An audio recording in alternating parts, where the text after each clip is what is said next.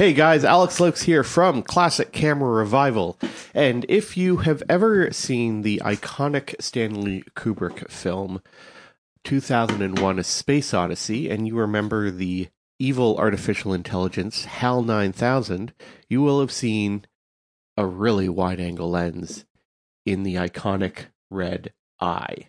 So today, we are going to be talking not about evil artificial intelligence, but rather we're talking about our favorite big glass.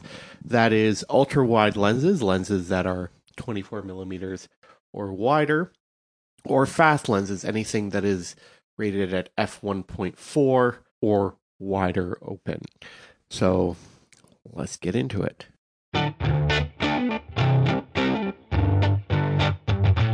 Welcome to the Classic Camera Revival, coming to you from the Greater Toronto Hamilton region of Ontario, Canada. If you don't have gear acquisition syndrome now, you most likely will by the end of the episode. I'll take a kick at the can. Go for it, Bill. There you go. Okay, today I guess we'll start wide. Yeah, let's start wide. Okay, we're talking wide. Last fall, I was headed up to northern Muskoka,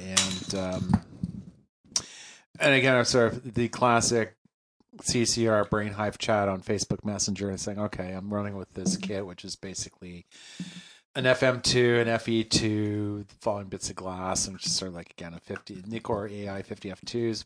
Can't go wrong with those.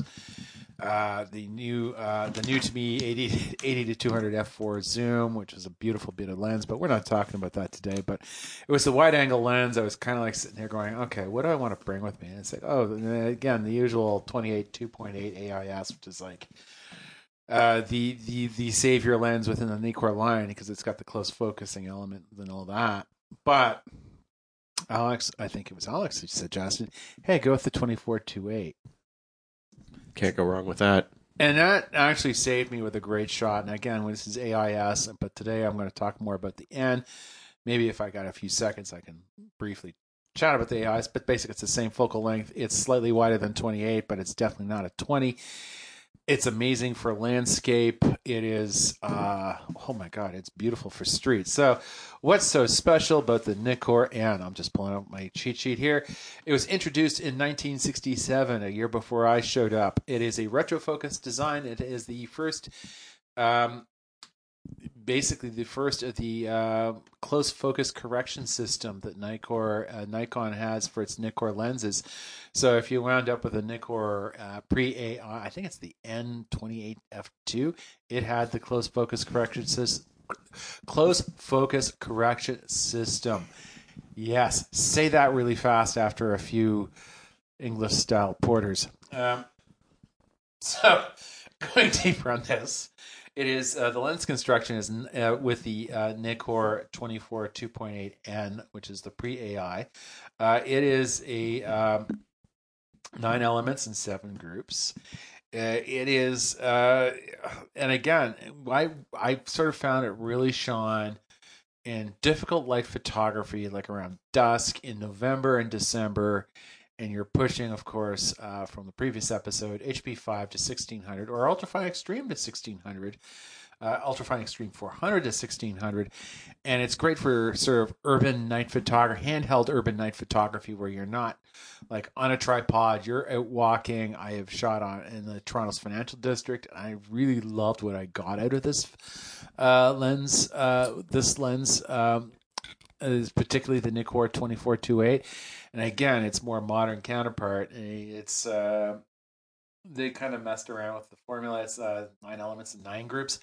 And I use that. And of course, if somebody stumbled across my blog and saw that shot from Buck Lake in northern Muskoka, that was shot on the 24-2.8 with HP5 at box speed. So yeah, it's like, so if you're shooting older Nikon gear, of course you want the N. If you're shooting younger, you want the AI or AIS. Spring for the AIS. It's the youngest. It's got the best coatings. But if you're shooting pre-AI, you can save a few bucks and go with the Nikkor N. And, of course, always invest in the Nikkor HN1 lens hood. You can find them on the big auction site, actually pretty cheap. And it's like either made by Nikon or somebody's knocked them off and You can get them delivered to your door in a space of, 4 or 5 weeks from China or Japan. And you're off to the races. Again, I cannot recommend the lens hood enough, especially at the end, because it's an older lens, so the lens coatings aren't quite as good to deal with bounce and flare. And it cuts that down. And again, I say use lens hoods whenever possible because, again, it's also that added extra bit of protection. Heaven forbid if your butterfingers and your lens decides to make contact with terra firma. Or you're on a tripod and the wind hits it and it falls over and hits the front of the lens, which just happened to me and thankfully was saved by the lens hood. Absolutely. Lens hoods are your friends. Exactly. Now, 24 millimeters is wide, but sometimes you just need to go wider. In other words, taking it to 11? Actually, first we're going to take it only to 16. And Yes, that's to with Trevor. 16.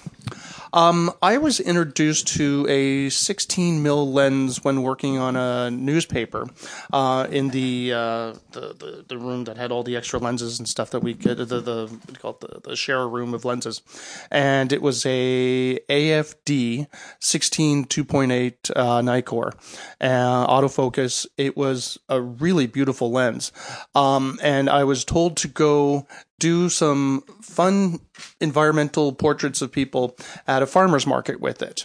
And they wanted to basically have, filler on a page and, but make it kind of creative, and told me only to take this lens with me. Now, I'd never shot anything really wider than 24 before.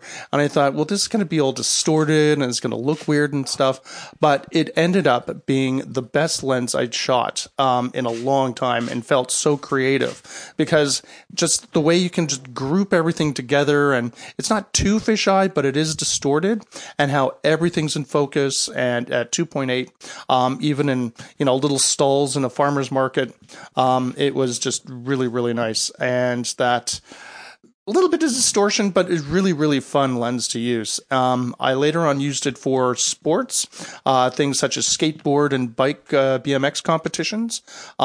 If you're at the top of a half pipe and some skater comes flying right at you and you're using that lens and they're right in your face, you don't realize how close they actually are to you until actually you get hit in the head by one of their wheels, which actually happened to me. But you get some awesome shots with the 16 mil. And I've used it for fun portraiture with bands and stuff before. I take it out every once in a while to really kick up, their creativity. So I had a chance to borrow my brother's Nikkor 16 millimeter, and I've used it for a few shots. It was last summer, and it was just like, oh, wow.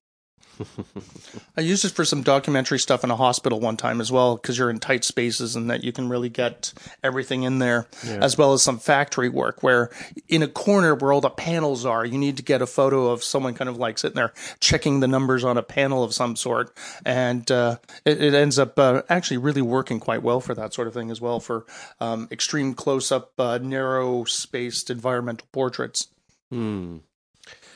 Now, one lens that we have on the list today, I have seen John's work with, and it is mind-blowing.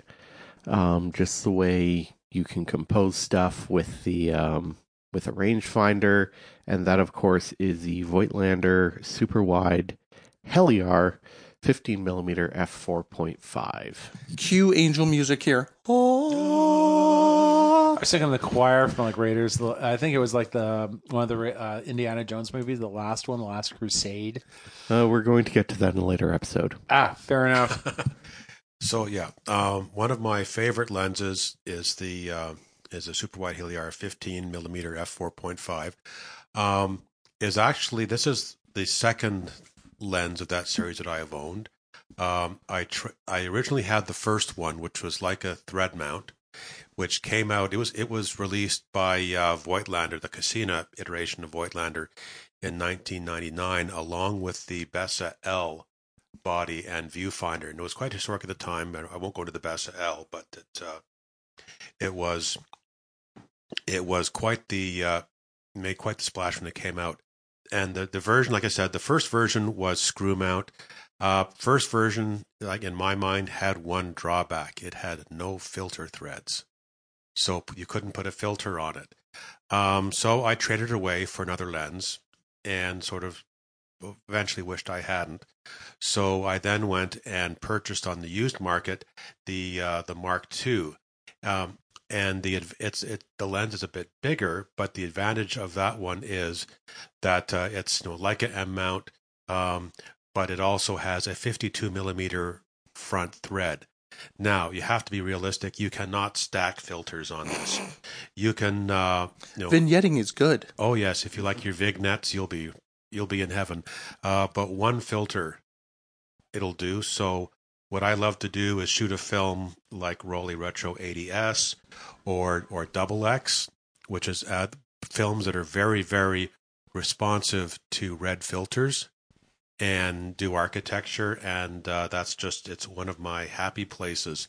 Now, these are rectilinear lenses, meaning that if you hold things absolutely level, you're not going to get fisheye distortion.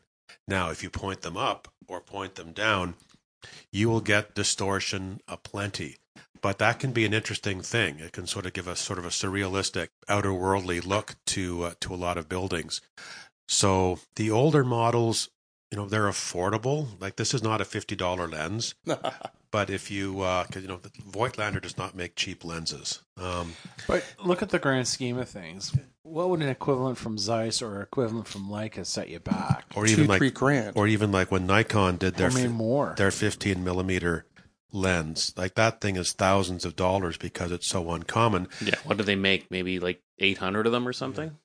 So, and that's one of the good reasons. Like, one of the advantages of a rangefinder is that it is easier to make this kind of lens for a rangefinder because of that shorter flange distance than it is for an SLR. Yeah. Now, what's interesting is that I have the 15. Voigtlander says, "Why stop at 15? Why just have a super wide? You can go to 12 and get the hyper wide." I had a 12. I had issues with the 12. It was unbelievable. Like, what was it, 170-degree angle of view or something like that? So I'm at the Grand Canyon. I'm taking photos, plop, plop, plop, happy with my R2. And I get back, develop all the photos. Like, I'm leaning over, holding the camera on both hands, with both hands on both sides. I get back and I was like, what's wrong with my photos? There's all this stuff on the side. It photographed my knuckles. Oh dear! Wow. Did it photograph? It photographed my knuckles. Thank God you weren't shooting from the waist level. Yeah. Boom. So yeah, it is the kind of Put it on a tripod. you have to be careful with that, and also there isn't a rangefinder that I'm aware of that has built-in 15 millimeter. No. So you're using an accessory viewfinder, and those accessory viewfinders, they cost as much as some lenses. So it is an investment. It's fun to use. The depth of field is so, like, you have to try to be out of focus. You can shoot it wide open, and you still have rules Everything of in depth of focus. field. Exactly. So yeah, if you want to take wide angle to a whole new level of craziness, this is your lens. Well, I have one crazier. I have the AFS Nikkor 14-24 Ah, yes. f2.8G. Love that lens. Oh, No, that's a beast. this is a lens that you can't get your knuckles in focus because it just stands out so far from, from your absolutely. camera body. I got this lens when I was exploring abandoned buildings, and yeah, I was only shooting a crop sensor D300, but this lens just was magic.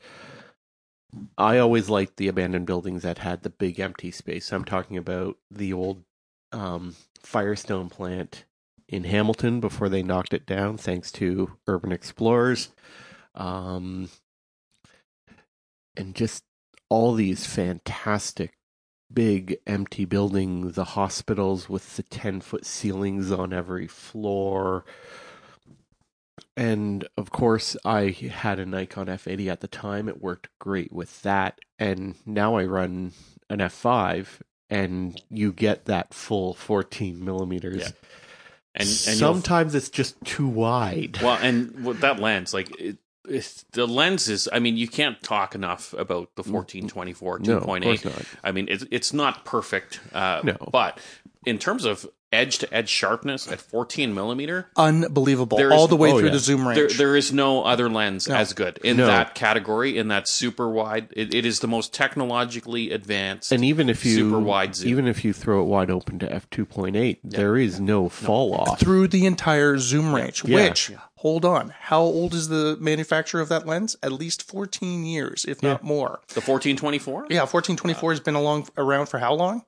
probably since 04. Yeah. Yeah. So now they have not rebuilt it. They have not redesigned it. Every They've other lens in their redesigned every other lens. they've Yeah, they- redesigned every other lens. Yeah, like They're- the 2470. the 2470, They have a VR version of Yeah. it now. They've got the 70 You- to 200 you don't is in need its to worry third about it. into their Iteration, yeah. third integration. You don't need to their worry about 50s, VR. their 35s, their 28s, their 24s. Everything's been redone. Okay, now you're except that awakening one. my inner Nikon fanboy. Yeah, no, Yeah. same here. Yes. Yeah, no. It's one lens that I will never get rid of, mostly because of the cost of it. Yes, Yes. I have one too, and it's just the one drawback of the lens is that to get a like a neutral density filter in front of it, you got to spend some money. Oh Yes. yeah, You because can- there are no filter yeah, threads. Yeah, No. there's no filter. I mean, the thing is a bulbous, Yeah. monstrosity looking thing of a lens, and it's heavy. Yeah. But the image quality is spectacular. Now, Lee Filters. I was going to say, yeah, Lee Filters makes the adapter for it that costs about $700. There is a knockoff version of this that I'll send the info to Alex to put in the Yeah. show notes. You can buy the filter holder on Amazon for about $200, which is a lot of money. But if you compare that to $700, exactly. the problem is you have to buy 150 millimeter plate filters for it, like the Lee filters. Right. And those filters can run you anywhere, like minimum $200 a filter. Exactly.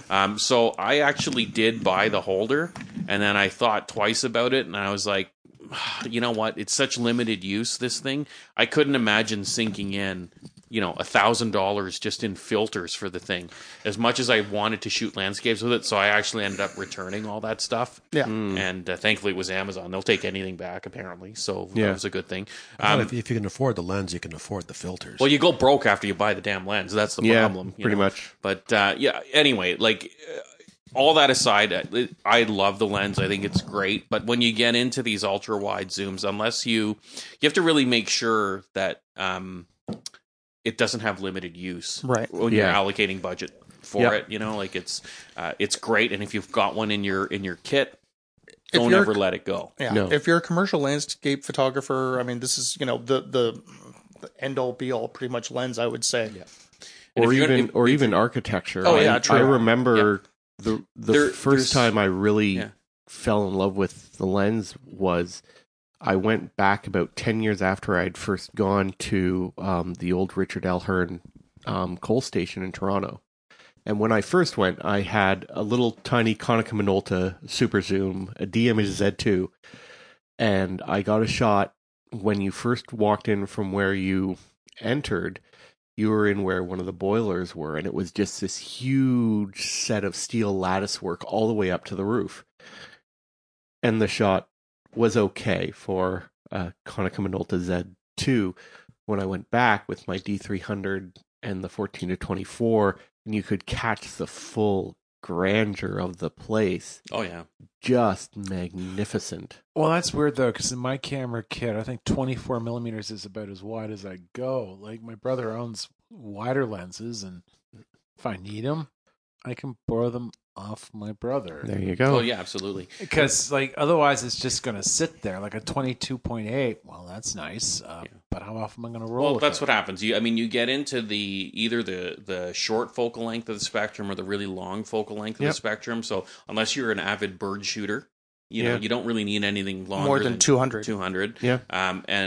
And generally nothing wider than 24. But if that the kind of work that you do warrants those wide angle lenses, definitely, or you like the look of the, Yep. and if you want wide angle with pretty much little to no barrel distortion. Oh yeah. The 1424 is the lens for you, and there's no equivalent in any other manufacturer. No. That's the other thing to mention. It is rectilinear all the way through Yes. the zoom range. Yeah, so Yeah, there's very very little little in distortion. the way of And like, I distortion. mean, I'm going to talk about the 2470 in a few minutes, but Yep. the barrel distortion at 24 on the 2470 is a major annoyance for Oh, yeah. such a high-priced workhorse of a lens. Absolutely. But compared to the 1424, I mean, you shoot that thing, you're going to shoot landscape up close or architecture up close, or you want a really wide angle shot and you want just complete sharpness. That thing at 5.6 Sings. it's insane. Yeah. It's such an incredibly well made and designed piece of glass. And So- again, yes, it's probably new. I think it's $3,200. Used, it's about like $2,000 Yeah, ish. that's about right. That's But about the right. thing is, if you want to try one, honestly, one. go rent one. Yeah. I Yeah. mean, and you won't be disappointed. I mean, it's $150 for a weekend sort of thing, Yeah. and really go have fun. knock yourself out, burn off a few rolls of film, have some Yeah. fun.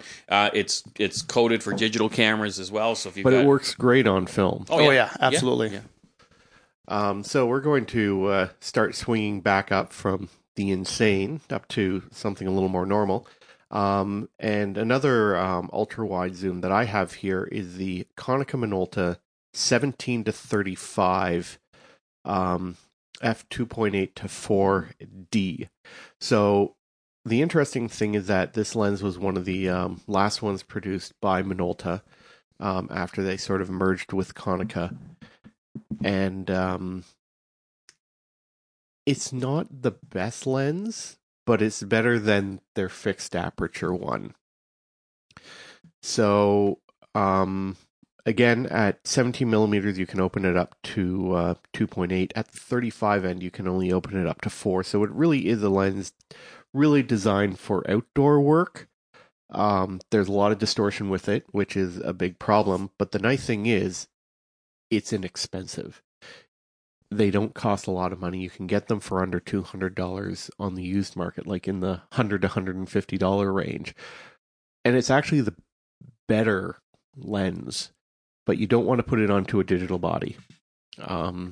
So the early Konica Minolta digital SLRs, the 5D and the 7D, this is not a good lens. Even the Sony ones, it doesn't perform well on. It is really a lens designed for film bodies. Which is good to keep it priced properly, because unfortunately most Minolta AF lenses have gone through the roof because of Sony.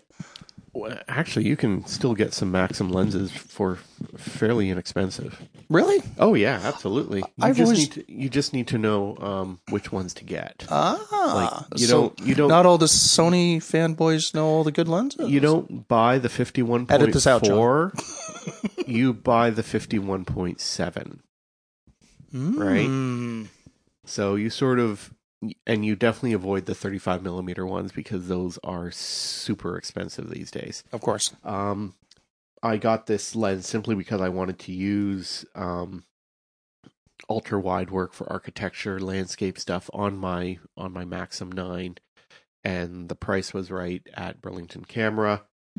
And again, Joan was the one who basically said, like, this is really the better of the two. It's better than the fixed aperture f3.5 version of it.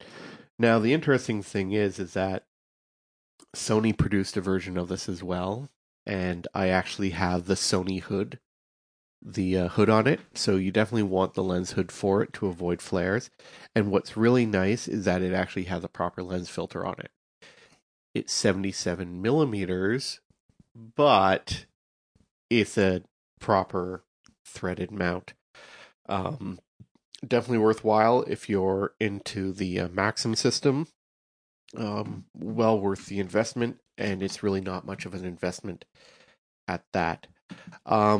So going back up, we're going to go back to John and his lovely 20 millimeter Nikkor. Yeah, so I'm talking about the 20 millimeter f2.8 Nikkor AI. I forget if I have the AI or the AIS. It's a fairly old one, probably just AI. It's not as wide as my 15, just do the math. But I find that, they have a difference of 5 millimeters at that end of the focal spectrum. There's a huge difference. And whereas 15 is just sort of gonzo, nutsy wide, the 20 is a bit closer to reality.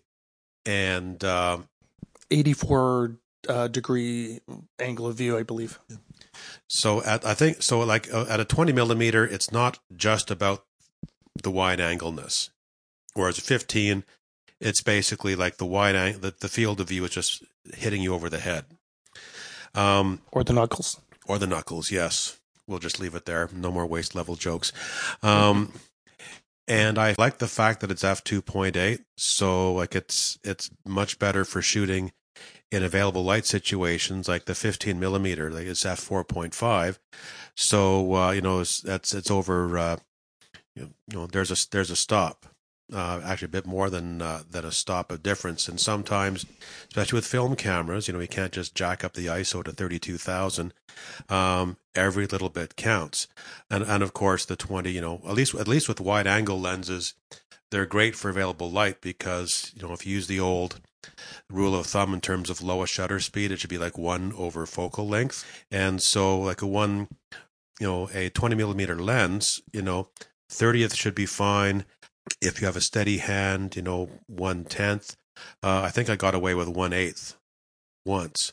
But I don't try to make a general rule of it. So for those low level or low light level available light situations, a lens like this is great. I love the sharpness, and again, to me having the 15 and the 20, it's not duplication.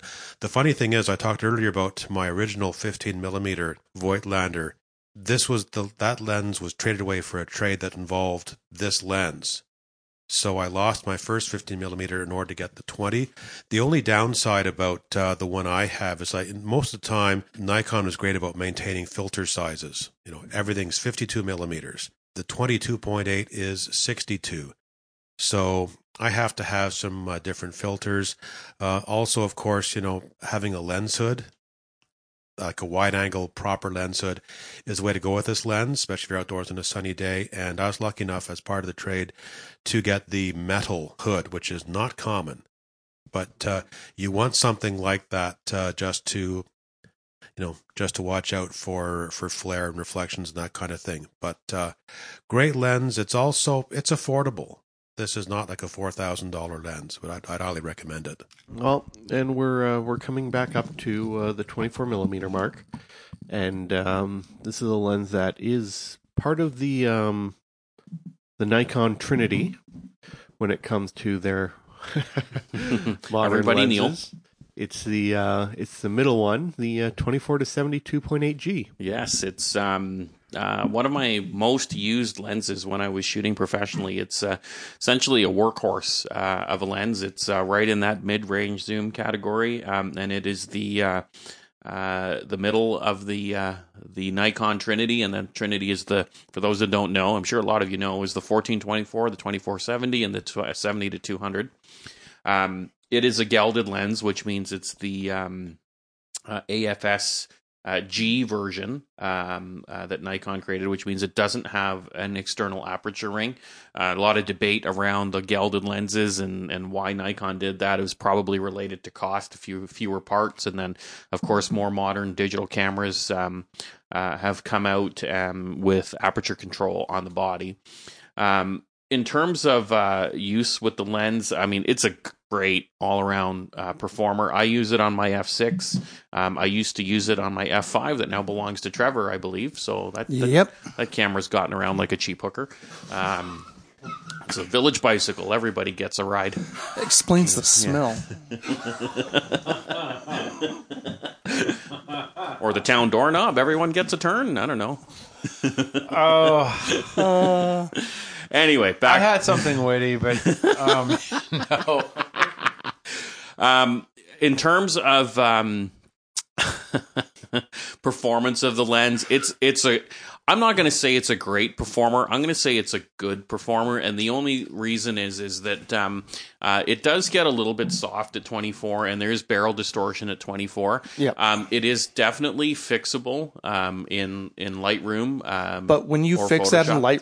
Lightroom, you're amazed at how much barrel distortion there is. Yeah. It looks like the center of the image is pregnant and you're taking Yes. away the pregnancy. It's weird. It's not a rectilinear design, and if you are going to shoot it at 24, and you're going to shoot, if you're going to shoot portraits or anything where you want to control as much barrel distortion as possible, make sure that you are level with your subject. Yes. It helps quite a bit, especially if you're going to because you're going to need to correct it in post if whether or not you're scanning film or if you're shooting digitally. Comes with a pretty robust lens hood as well. I shoot it typically around f 3.2 to f4. I find that to be its sweet spot. Because you do get a little bit of fall off at 2.8 that isn't, spectacular. Nikon, their modern lenses at their wider apertures, Nikon's fall off has always been a bit of an issue for me. It vignettes a little bit.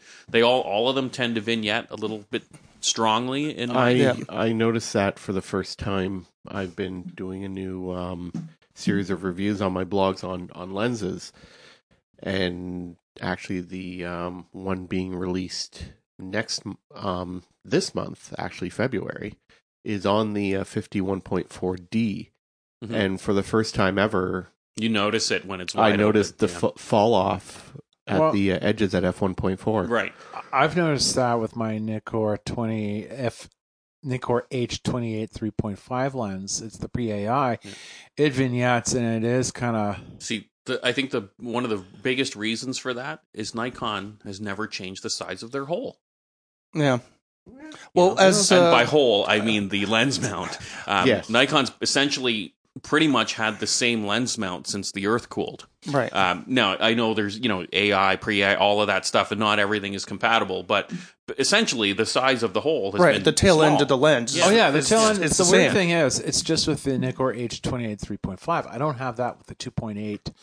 The 28 2.8 AIS lens I own, I don't have it with any of the 24 millimeter lenses I own or the 35 f2s. They're fine. Yeah. It's just that one particular lens vignettes. Yes, absolutely. And I mean, if you're in the digital, shooting digitally with any of these cameras, and if you have a DX camera, problem solved. Exactly. No problem at all there. And you got lots of data in a DX, modern DX lens, DX format camera. In terms of its sweet spots in this lens, it loves to be at 3.2 or higher. Yep. And it loves to be anywhere from 35 to 70. So even at the longest throw, 70's great. You get some half decent bokeh for portraits, but it's generally your sort of photojournalist type of documentary, portraiture. I use it for event photography, like weddings and corporate events. Yeah, I use it to photograph tables of people. Exactly. I mean, the most boring thing. Yeah. But I mean, the thing with that though is that when you need the wide angle, you've got it. You've got it, but you've got to make sure you shoot it closer to f4. Yes. Because the people at the edge of the tables are in focus, and the people at the back of the table are not, or vice versa. Yeah. So absolutely, completely agree. I've shot the thing for years. I've shot about a gazillion weddings with it. It's basically what you put on the lens when the reception starts. Could you use it as sort of a one and only lens for travel if you're rocking an F100 or an F5? Other than the weight of the thing, yes. There you go. Yeah, like if I was an ideal Nikon travel lens without going off too far for me would be the 24 to 120 f4. Nikon, which is the new f4, one, the f4 constant f4, not the 3.5 to 4.5 to 5.6 or whatever that thing's. If you have a canoe and it's in need of an anchor, you can use that lens. So there you go. Just fill it with some cement, and then you got a nice little canoe anchor. But I don't like. Yeah, I mean that to me is the ultimate Nikon travel lens. If you're a photographer that one lens only. Yeah, and like f4 is more than adequate enough when you're outside. Yeah, when you're outside. But if you shoot professionally and you want to invest in some really good glass, and you've got, of course, the body, so like f80 and above, I think would be f80 or newer. Yeah. Would be the camera that you want. So works beautifully on an f5. It's essentially came out the same time the f6 did. So 100% compatible. I really like it on my f6, but I kind of like anything I put on the f6. So I'm not going to go down that road. But yeah. So definitely highly recommend that in your kit if you're a Nikon shooter. They are coming down in price because of the new VR version. Yes. So you can find them. I've seen as low as about $1,400 in okay condition. I mean, more than okay condition. Yeah, I would really, I would be hesitant to buy one of these things sight unseen. Because they were workhorses and they are professional cameras. I've had mine serviced. It is not the most durable lens either. Yeah. Like, I mean, I shot the thing, week in, week out, bunch of weddings, in and out of the car, in and out of the bag, banged around. So I've had mine serviced a few times, and the helicoid, the tolerances on the mechanisms are precision machined. Like, the slightest impact on this thing, helicoid's effed. Yeah. And I have, luckily, Nikon gives you a 5-year warranty when you buy it brand new. And I'm an NPS member, Nikon Professional Service member. So I just drop my lens off and they give me a free loaner. Yeah. So it was never a big deal. But that thing's been in and out of the shop. So although it's a professional gold ring Nikon lens, it's a little too fragile for my taste for professional work. So just bear that in mind. I mean, I'm not by any means, it's not enough to detract to say I wouldn't buy that lens, but just be mindful of that. It will need to be serviced if you get heavy use. And because it's in that mid-range category, you're constantly in and out with that damn zoom. And that helicoid is, it's gonna, some things will fall out of adjustment and stuff like that. So no, that is one of its kind of design downturn flaws, I would say, is that the external barrel shoots out and comes back with the it's zoom not range. An internal. It's not an internal zoom. Internal zoom, and hence why you get that barrel distortion, right? And overuse, you turn it upside down, it goes, it creeps. Well, yes. It's a creeper. Yeah, we've been there. Yes, we're not going there today. Creepers love zoom lenses. Anyway, well, that's my take on the 2470. Great lens, and I guess we're going to stick with.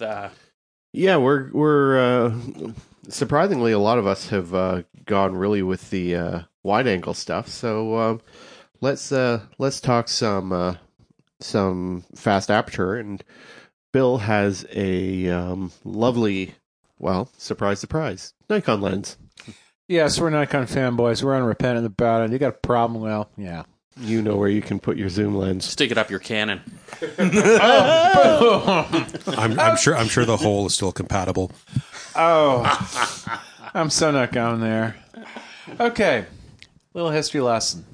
1959, Nikon dropped the Nikon F on its toe. Yeah, well, on its collective toe. Well, actually, the photography industry's collective toe, and basically made, I guess you could say, Rolleiflex, lights, and a few other established camera makers' lives a collective living hell. It became the pro camera of choice in the 60s and 70s. So when it was introduced, it came with a full lens system, including a lovely lens called the S5814. We're not talking about that because that only lasted a few short years. And if you find one in the collector market, do grab it because it's worth a lot of money. And if you collect early Nikon Fs, it looks great with that camera. But today we're talking about the Nikkor S514. It is a classic 7 elements and 5 groups configuration. It has been around from 1962. It was discontinued in the mid-70s when a reformulation was created. So the new formulated pre-AI lens is the 7 elements and 6 elements and 6 groups, and that was the AI, became the AI version. But we're talking about the S, the metal scalloped one that weighs up like a bit of depleted uranium. It came with just about every Nikon F. If it didn't come with the Nikkor H50 F2, it came with the Nikkor S514. It also wound up on a whole boatload of Nikkor mats in the late 60s and early 70s. It is your classic go everywhere, do anything lens. I tend to love using it. For street work, if I'm going to be shooting a lot of people, and if it's like an impromptu, I need to shoot a portrait, yeah, you roll with the 51.4. There's a teeny tiny bit of barrel distortion, but it's not really much to really write home about. I wouldn't worry about it.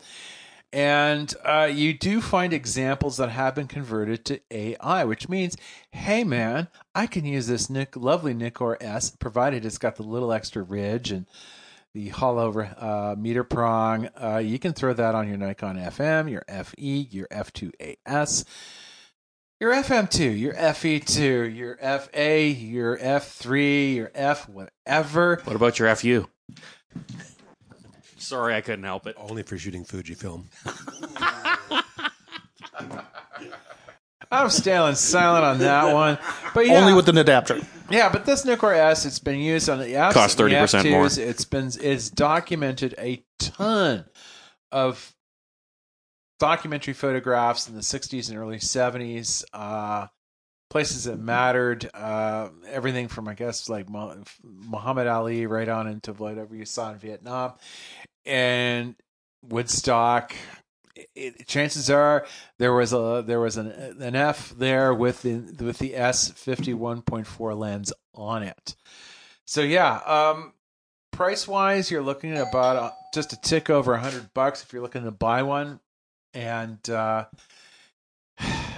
other than that, there's really not much to worry about. They're solid lenses. And again, of course, in the early 1970s, they added lens coating. So you've got the regular S, and then you got the SC. The SC means there's multi-coatings, which sort of added some flare resistance, also helped with colors rendition. It really kind of comes down to personal taste. If you're going for more of a 60s look, then just get the S. If you're looking for more of a 70s look, get the S.C. And of course, you can go really down the rabbit hole because the shape of the metering prongs evolved over the years, because the early ones had the triangle.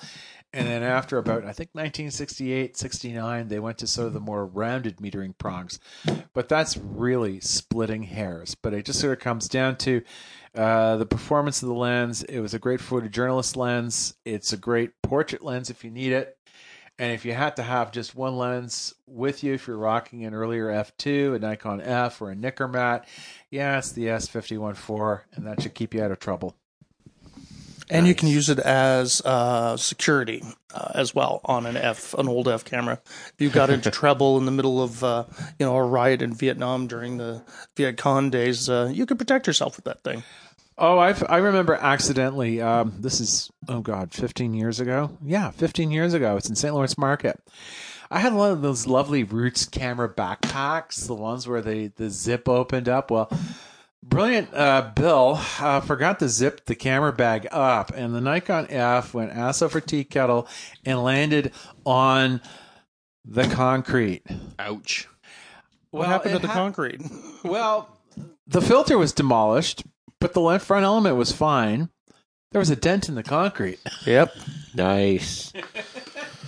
No, those are beautiful lenses. Oh, yeah, you can't go wrong. And again, the early scalloped metal ones, they're built to last forever. So if you're building a pre-AI kit, I would strongly suggest getting a Nikkor S 51.4 lens for it.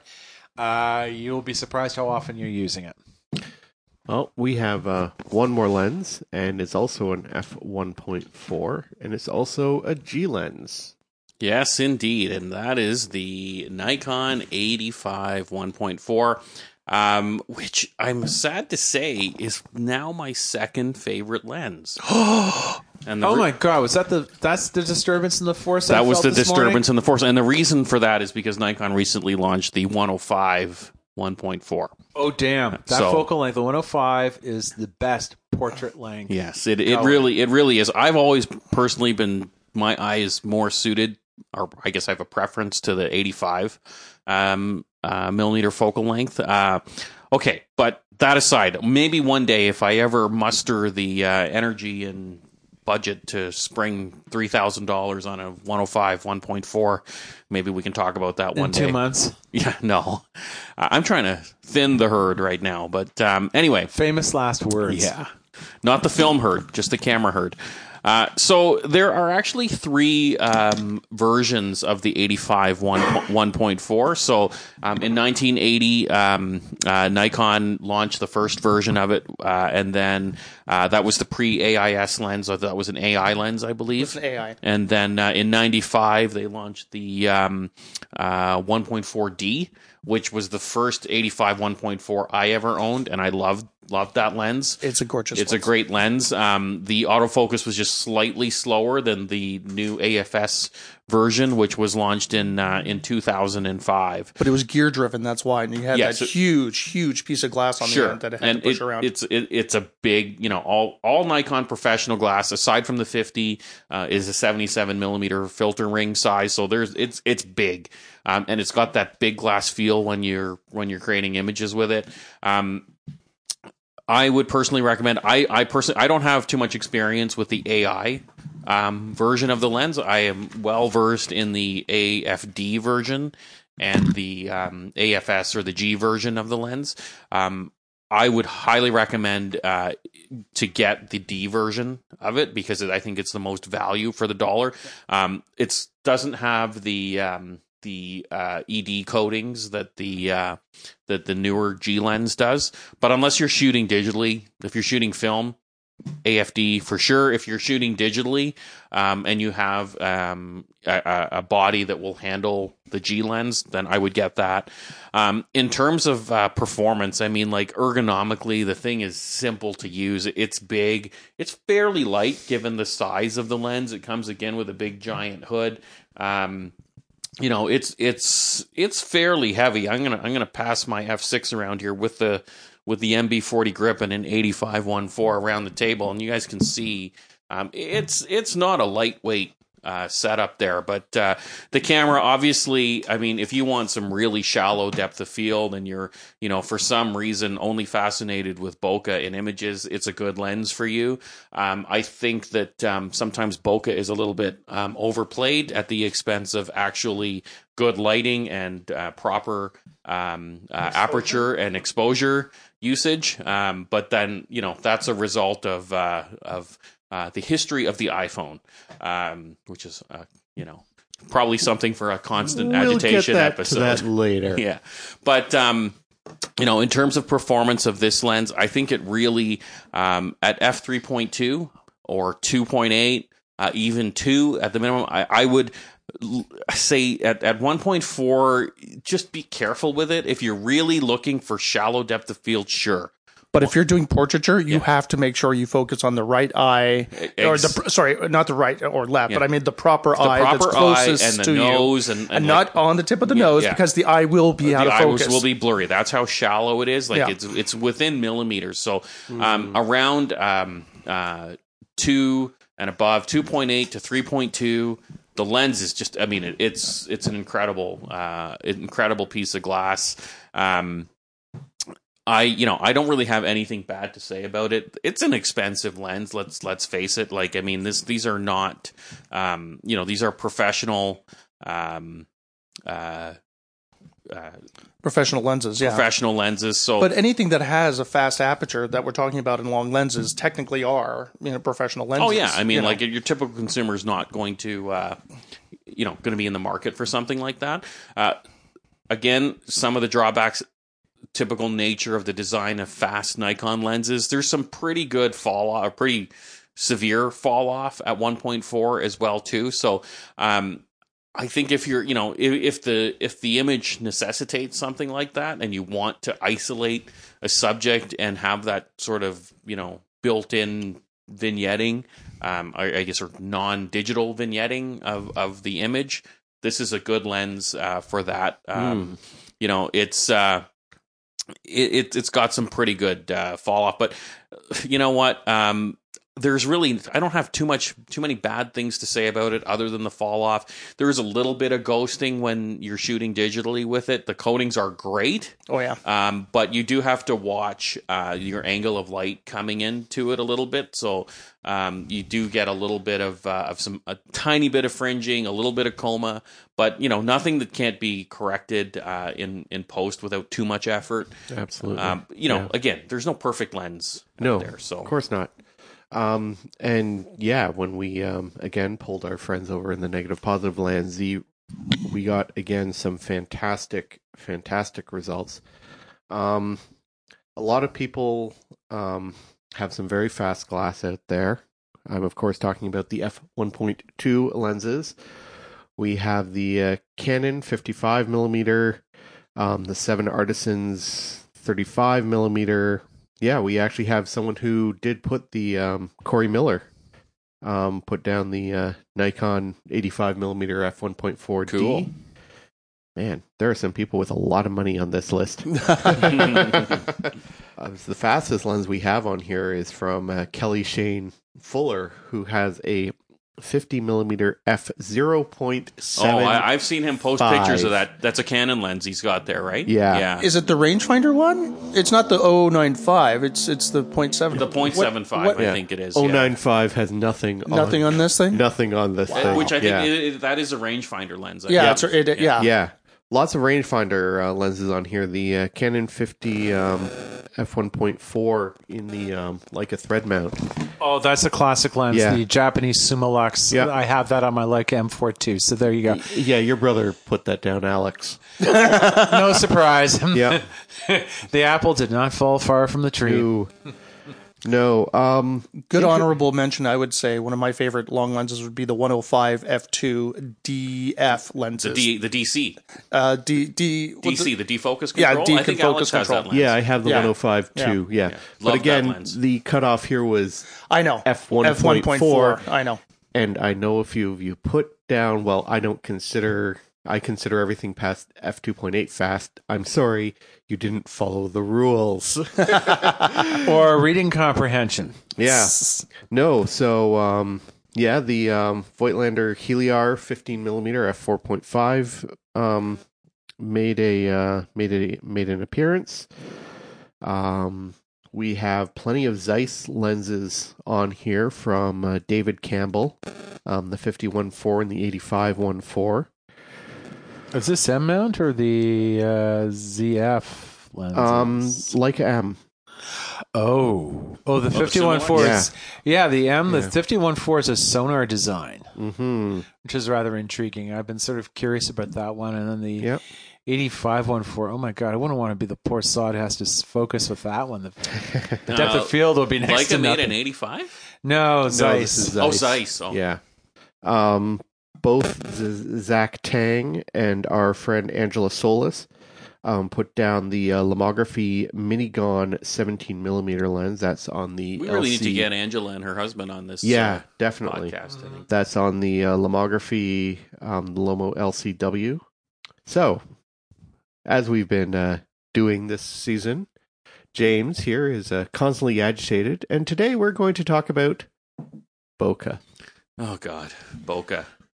Tell us how do you really feel, James, about The crutch of the so-called quote-unquote professional photographer, a.k.a. guy or girl with camera. Bokeh, to me, is such an overplayed thing. Like, it has its place, don't get me wrong, but like anything, it looks cool, but it's a mask for either being lazy as a photographer or not understanding how aperture works and what is flattering and pleasing to a subject. We as photographers often struggle to accept the difference of what we're looking for versus what our clients are looking for. What we consider a technically cool photograph is not necessarily a flattering photograph. And of course, I'm referring to my own perspective here, spending years as shooting portraits professionally. And what we have to understand is when someone looks at themselves in the mirror, they are seeing a virtual image of themselves, which means it's reversed. Yep. So when you look at a photograph of yourself, it's not what you're used to seeing. So when you can only see your face or your eye, the average person doesn't really appreciate that.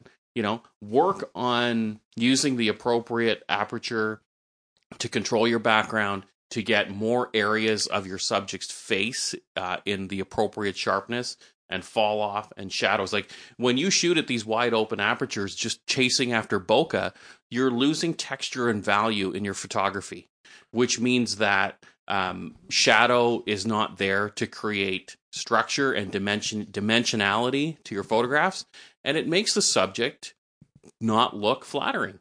You know, I've just seen this trend, and I think it's really come from a lot of overuse of Filters on cell phones. And stuff like that. Like, I mean, there's so many. Like, I mean, there's memes aplenty about what people do with filters, and I find that a lot of photographers are doing the same thing with bokeh. Like, they're going and buying these ultra fast lenses, which have their place. Just to blur out the background. Yeah. And more often than not, I go to a photo site of some sort. It's like, tons of comments. It's like, oh, I love the bokeh. Well, that means you're not looking at the subject matter. Yeah. You're looking at beyond the subject matter. The bokeh is great, but your composition sucks. Or worse, they have this fixation on a certain high speed film. Portrait 800. And they want to shoot it in Arizona in July, and it's like, and I want to shoot it wide open. So it's like, you're left sitting here going, okay, you do know Kodak does have Portrait 160, and it's a very nice film, and it's easy to scan, unlike its 400 ISO cousin, which sometimes I struggle with on occasion. But yeah, If you are really engaged in your photography, every shoot should start off as a struggle. Yes. Because there is no predefined formula for doing anything in photography. If you're really focused on producing the best image you can, when you first engage in a shoot, and I'm really talking from the perspective of shooting people, landscapes to a certain degree, but more so people, because people are all shaped differently. They all have different comfort levels, and some people have more shape than others. Round is a shape. Yes. But the thing is you have to work that light until you figure it out, until it becomes flattering to that subject and everything starts to click. So that initial part needs to be a struggle. And don't rely on a fast lens as your crutch. Learn how to work that light and learn what is the appropriate way to apply the most suitable focal length for what you're trying, or aperture and focal length for what you're trying to achieve. I know you would also suggest the proper speed film as well, because a lot of people, they fixate on their specific favorite and they try and make it work for an environment that really wasn't suited for it, i.e. the original intention was, okay, night photography, concert, I completely Christmas Day in January, in December in Canada, but and then it's like, well, yeah, let's do it in like LA in like July, dude, because I like the color palette. Well, and that's it's like that's 160. That's what it's for. Yeah. And I agree with you, and I think a lot of that has to do with the romanticism around film and falling in love with a particular emulsion, or just having this overwhelming desire to shoot film because it's film photography, I guess. Well, it was just photography 30 years ago, but when it comes to film photography versus digital, I think you have to consider there's a few more steps in the creative process when it comes to shooting film. With digital, you have the ability for manipulation in post to the nth degree, which is great to have that flexibility. In film, when it comes to the creative process, the kind of process I go through in my own mind, I think about what I'm going to be shooting, I visualize the output that I want, and then I think about the most appropriate film to start with that's going to get me there. Then I think about, am I going to pull, am I going to push that film? How much additional contrast outside of the box parameters of that film do I want to achieve? And then I shoot it accordingly. So then when I get my negative, I have less work to do, and I'm starting off, I'm trying to even the playing field as much as possible. So I think to Bill's point is, don't get fixated on a particular emulsion, brand of film, camera, lens, whatever. Look at the equipment that you have and then pick that accordingly. I got a situation where I've got a portrait session coming up probably late May, June. It's probably going to happen at Harborfront. My friend, she's looking for a fresh set of headshots, and it's like, okay, probably Ferrania P30, probably Portrait 160. I'm going to roll with those two, just because I want to get that classic Fellini look in black and white with her, because she's Mediterranean complexion, and Portrait 160 because I know it's not going to cause me a nightmare in Lightroom having to color correct. So there you go. Well, that's enough agitation for one episode. Absolutely. Well, that wraps it up for this episode. My name's Alex Laux, saying it's not about how big your glass is or how fast it is. It's how you use it. This is James Lee. It doesn't matter the length of your focus. It matters how fast you can zoom. How can I go after those two? It's Bill Smith signing off. I've got nothing for you this month. So pushing it on to Mr. Black. We like Nikon because the hole is smaller. No matter what your diameter is, make sure you put a filter on it. And this is John Meadows saying, your choice of lenses should reflect where you are in life. Look at me. I used to be fast. Now I'm wide.